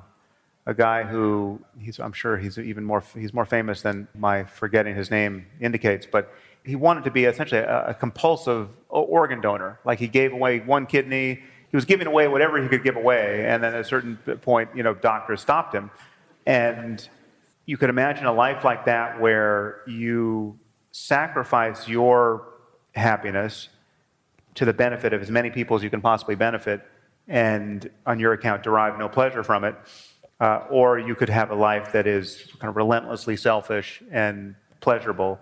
Which is better? I think the first thing to recognize is that on my account, neither is a peak on the moral landscape. There's got to be a better equilibrium still than either of those two. It's hard for me to decide between those two. I can tell you the one I want, because wanting is really only compatible with the one that is feeling good. I mean, this is kind of a bug in the system. I can't really want to be the miserable person who was just useful to others. I mean, I might be able to say if I stand outside myself, that's better for the world, right? But I think better still is, and actually more realistic still, is to recognize that selfishness and selflessness are two parts of the same object on some level, and they can be more aligned than most of us think. I mean, you can be wisely selfish in a way that shows up as a shocking degree of selflessness and generosity by normal standards. I mean, when you realize that what you want is to have lots of friends who love you and to experience your love for them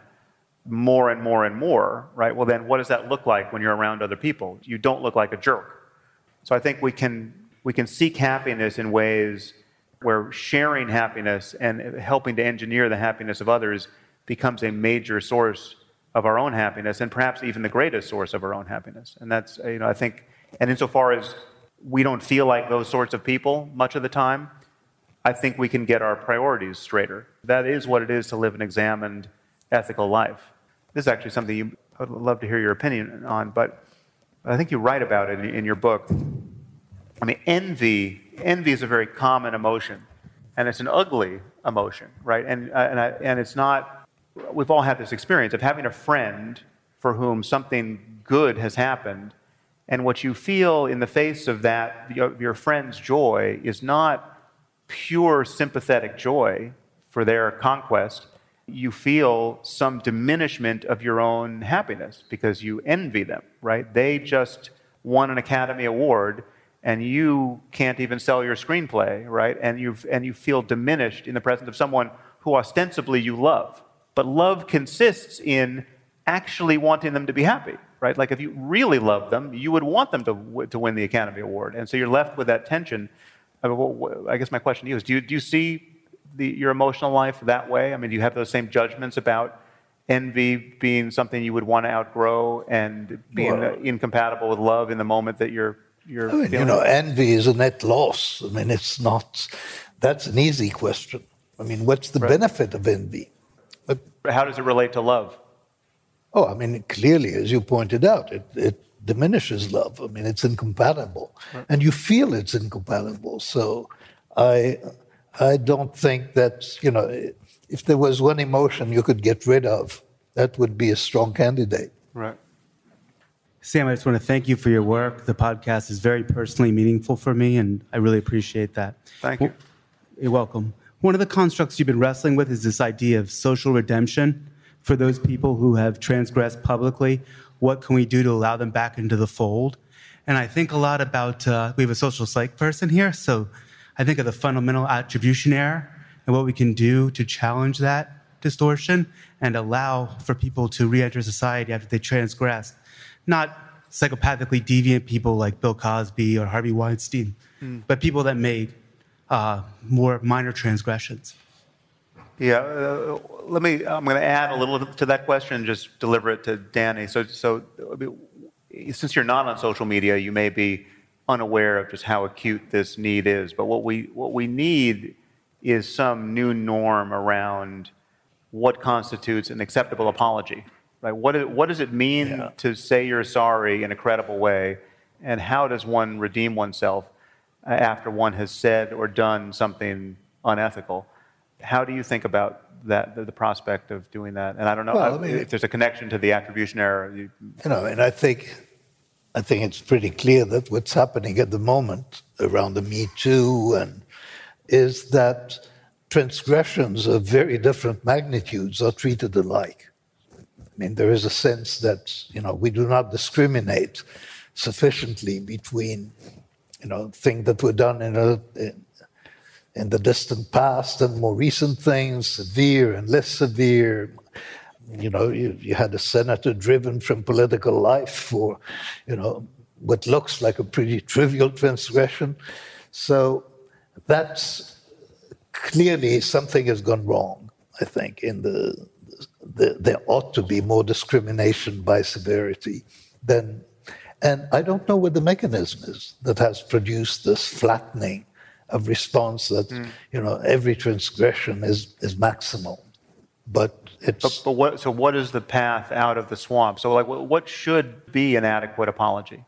What are the dynamics of actual redemption? Not merely getting away with it. It's not that I can say the thing that mollifies you and you forget about me, but what does it mean to actually deliver a sincere apology that should be accepted?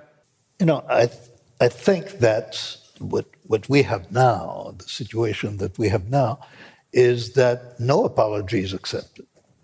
I mean, apologies are not even required. I mean, they would be rejected, and that's the problem that I see. In terms of what people want to see is genuine contrition. That is what an apology is supposed to convey. That somebody is genuinely sorry that it happened, and that evokes. When things are normal, apologies can be accepted, provided the transgression was not too severe and the apology is obviously sincere and so on. When you're in a situation as we are now, I think apologies are almost irrelevant. It's interesting what you said, when things are normal, but when things are also in extremis, we get to a point where apologies get readily accepted because it's the last stop on the way to the end of the world. So you take something like Rwanda, where neighbors are hacking each other to death with machetes, and the recovery, the way you reboot from that condition of a failed state is you have something like a Truth and Reconciliation Commission, where people just come forward, they confess and apologize for the horrendous things they've done, and everyone seems to acknowledge the only way to get out of the cycle of murder is to have apologies actually be received. I mean, what you're describing here is something that happens between communities. It's not individuals. And for communities, it's the only possible solution. Right. I mean, otherwise they cannot live together.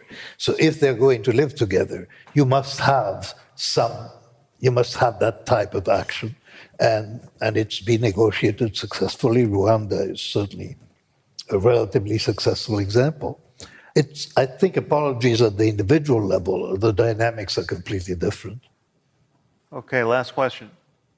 So you can view science and religion as, and also certainly, you can view science and religion as attempts to not merely live, but to also describe what happens when we live. And I think that tonight, what we're trying to do and what your careers, both of your careers, Sam's especially, have been heading towards are describing the way that we describe the things that happen in our lives and the things that we observe. So I'm wondering, what do you think is the collective benefit of continuing to abstract out our behaviors? And also, I'm wondering, how do I, as an individual, move my ideas from system 1 to system 2? What do you mean by abstract out our behaviors? So just kind of describe, so instead of simply living the way that we live, being conscious and aware of the way that we live and like applying those ideas elsewhere. Well, I mean, what you're describing is learning there, right? You don't want to keep making the same mistakes insofar as you can notice that they're mistakes in the first place. And so I think abstraction and finding, heuristics, to use a loaded term in present company, is necessary. We do it effortlessly, and we want to get better at it, and we want to debug the ways in which we're bad at it.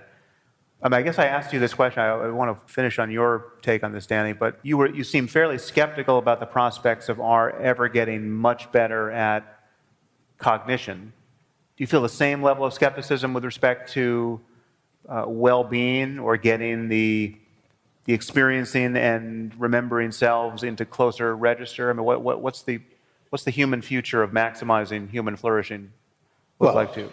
There is room for some, to the extent that you can change the social matrix in which we live, then, and there are possibilities, train people or teach people how to live with each other, then I think there is some room for optimism. The optimism is limited simply by the facts of human nature. I mean, human nature is not going to change, and a lot of the stuff that we've been talking about is simply manifestations of human nature, including, I think, the complexities of well-being and the remembering self and the experiencing self. There's not going to be a solution to that. That disconnect is just built in because our memories and our experiences don't match. And because our memories is all we keep. So there are aspects of the human condition and of human nature that are not going to change, and they constrain, what we can hope for. Well, I'm going to disprove your thesis by remembering how much pleasure I took in this occasion to speak with you, Danny. So thank you so much. It's been an honor. And thank you all for coming.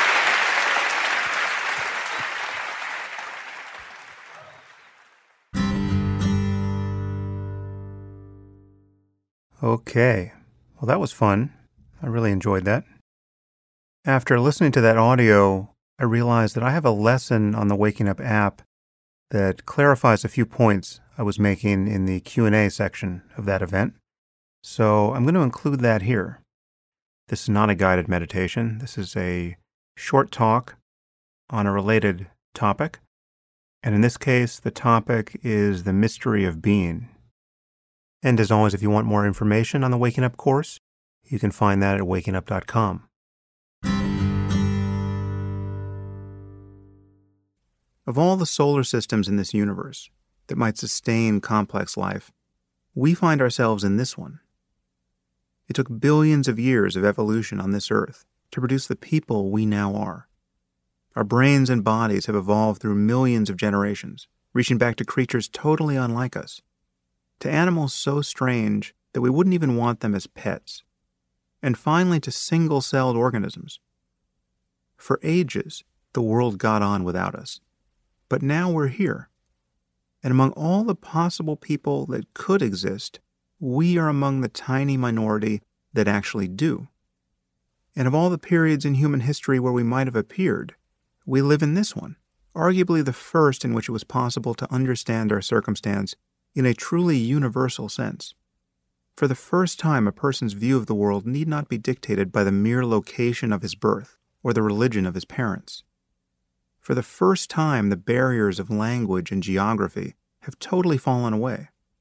At this moment, you have instantaneous access to more information than even the greatest scholar or world leader did a generation ago.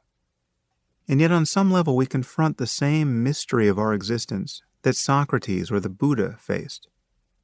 The fact that you are you, the fact that you exist in this moment, is a miracle of sorts. There's something fundamentally inexplicable about it. There's no amount of knowledge that seems adequate to dispel the mystery of our appearance here. And whatever you know, whatever you believe, whatever you have done or hope to do, You have this moment of conscious life to contemplate. You have this minute, this hour, this day, and it will never come again. So I want to talk for a few minutes about the intrinsic mystery of this circumstance. It really is the mystery of being. In science and philosophy, we often claim that we're in the business of getting rid of mysteries. And there is, of course, a sense in which that's true. If we don't know why people are getting sick, for instance, and we discover the virus that's causing it, well, then the mystery has been solved. But there's another sense in which mystery never recedes. And if you pay attention, you can see that it's an ever-present fact of even the most well-understood phenomena. The philosopher Bertrand Russell described our most rudimentary knowledge of the world as knowledge by acquaintance. For instance, the color of a table standing before you. And here's a quote. "The particular shade of color that I'm seeing may have many things said about it. I might say that it is brown, that it is rather dark, and so on. But such statements, though they make me know truths about the color, do not make me know the color itself any better than I did before. So far as concerns the knowledge of the color itself, as opposed to knowledge of truths about it, I know the color perfectly and completely when I see it, and no further knowledge of it is even theoretically possible. Thus the sense data which make up the appearance of my table are things with which I have acquaintance, and things immediately known to me, just as they are." End quote. Now, what Russell seems to overlook here is that this basic knowledge, to which no knowledge can even be theoretically added, is a place where we uncover an intrinsic limit to understanding. When we consider any facet of experience, in this case a vision of color, if we can then stem the tide of our thoughts long enough to merely observe it as it is, the fact that we're in total ignorance of what it is can become obvious. I mean, what is the color blue? Not as a function of wavelengths of light or neurophysiology, but as it is directly perceived. We're really left with nothing to say but that it's blue, which of course does nothing to clarify things. In fact, it's not even blue, which is just a word. It's a noise we're making. Well, what we see before us is whatever it ineffably is. Focusing on this distance between concepts and experience is a means of sneaking up on a truth that is generally described in Buddhism as the truth of emptiness. The idea that no thing has intrinsic, independent existence in the way that it seems. Now, there are many ways to come at this insight into emptiness. And frankly, this line of inquiry may be too steep for some of you at this point. So I encourage you to return to it after you have more experience in the practice of meditation. But it is worth reflecting on even in the beginning. The moment we suspend the conceptual associations we have with a given object or perception, our knowledge about it, our direct experience of it can grade into this experience of just pure mystery. We're left with this wordless intuition of consciousness and its contents, about which nothing more really can be said. I mean, right now, as you listen to me speak, pay careful attention to the process of listening, the feeling of sitting in your chair. Look closely at everything around you. I'd like to suggest that while you know many things about the present moment, you do not know what anything in itself is. Now look at your hand. What is it? You can define this part of your body in language. You can call it hand. You can consider the fact that it's made of bone and muscle and threaded with blood vessels and nerves. But this is all a description about the object that you're now looking at. If you simply look at your hand and ask yourself, what is it? You might realize in a moment of rare open-mindedness that it is an absolute mystery. It is, in fact, as mysterious in appearance as any you could ever hope to find. Now, there are scientific arguments that can be arrayed against the mysteriousness of any object. We can point to the fact that the atoms in your hand were born billions of years ago in the belly of a star. And in fact, some of these atoms may have inhabited several stars in succession. It's even possible that some atoms that were once in the bodies of historical figures, like Churchill or Cleopatra, are now in you. In fact, it might be descriptively true to implicate the entire universe in your hand, or in any object's being what it is. But no such litany of concepts or connections can account for the mystery that looms whenever you just look at something closely, anything, however commonplace, and realize that while you might have volumes of knowledge about it, you don't have the slightest understanding of what it is in itself. Now, others have noticed this fact. Walter Benjamin, the German literary critic, stumbled upon this mystery in Marseille after smoking hashish for the first time. He distilled it in the phrase, "how things withstand the gaze." And all things really do withstand the gaze. We confront the mystery of being in every moment, but we don't notice it because this mystery is tiled over with concepts. Now, meditation isn't about understanding things conceptually. It's the ability to experience things more clearly, prior to concepts. It is the knowledge by acquaintance that Russell spoke of here, taken to the ultimate degree. And the more you practice it, you'll find that it really is a new form of intelligence.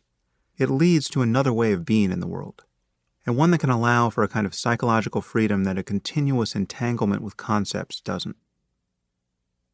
There's a famous parable from the Buddha meant to get at this difference.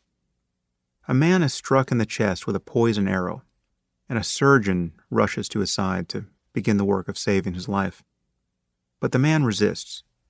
He first wants to know the name of the fletcher who fashioned the arrow's shaft, and the type of wood from which it was cut, and the motive of the man who shot it, and the name of the horse upon which he rode, and 1,000 other things that have no bearing at all upon his present suffering or ultimate survival.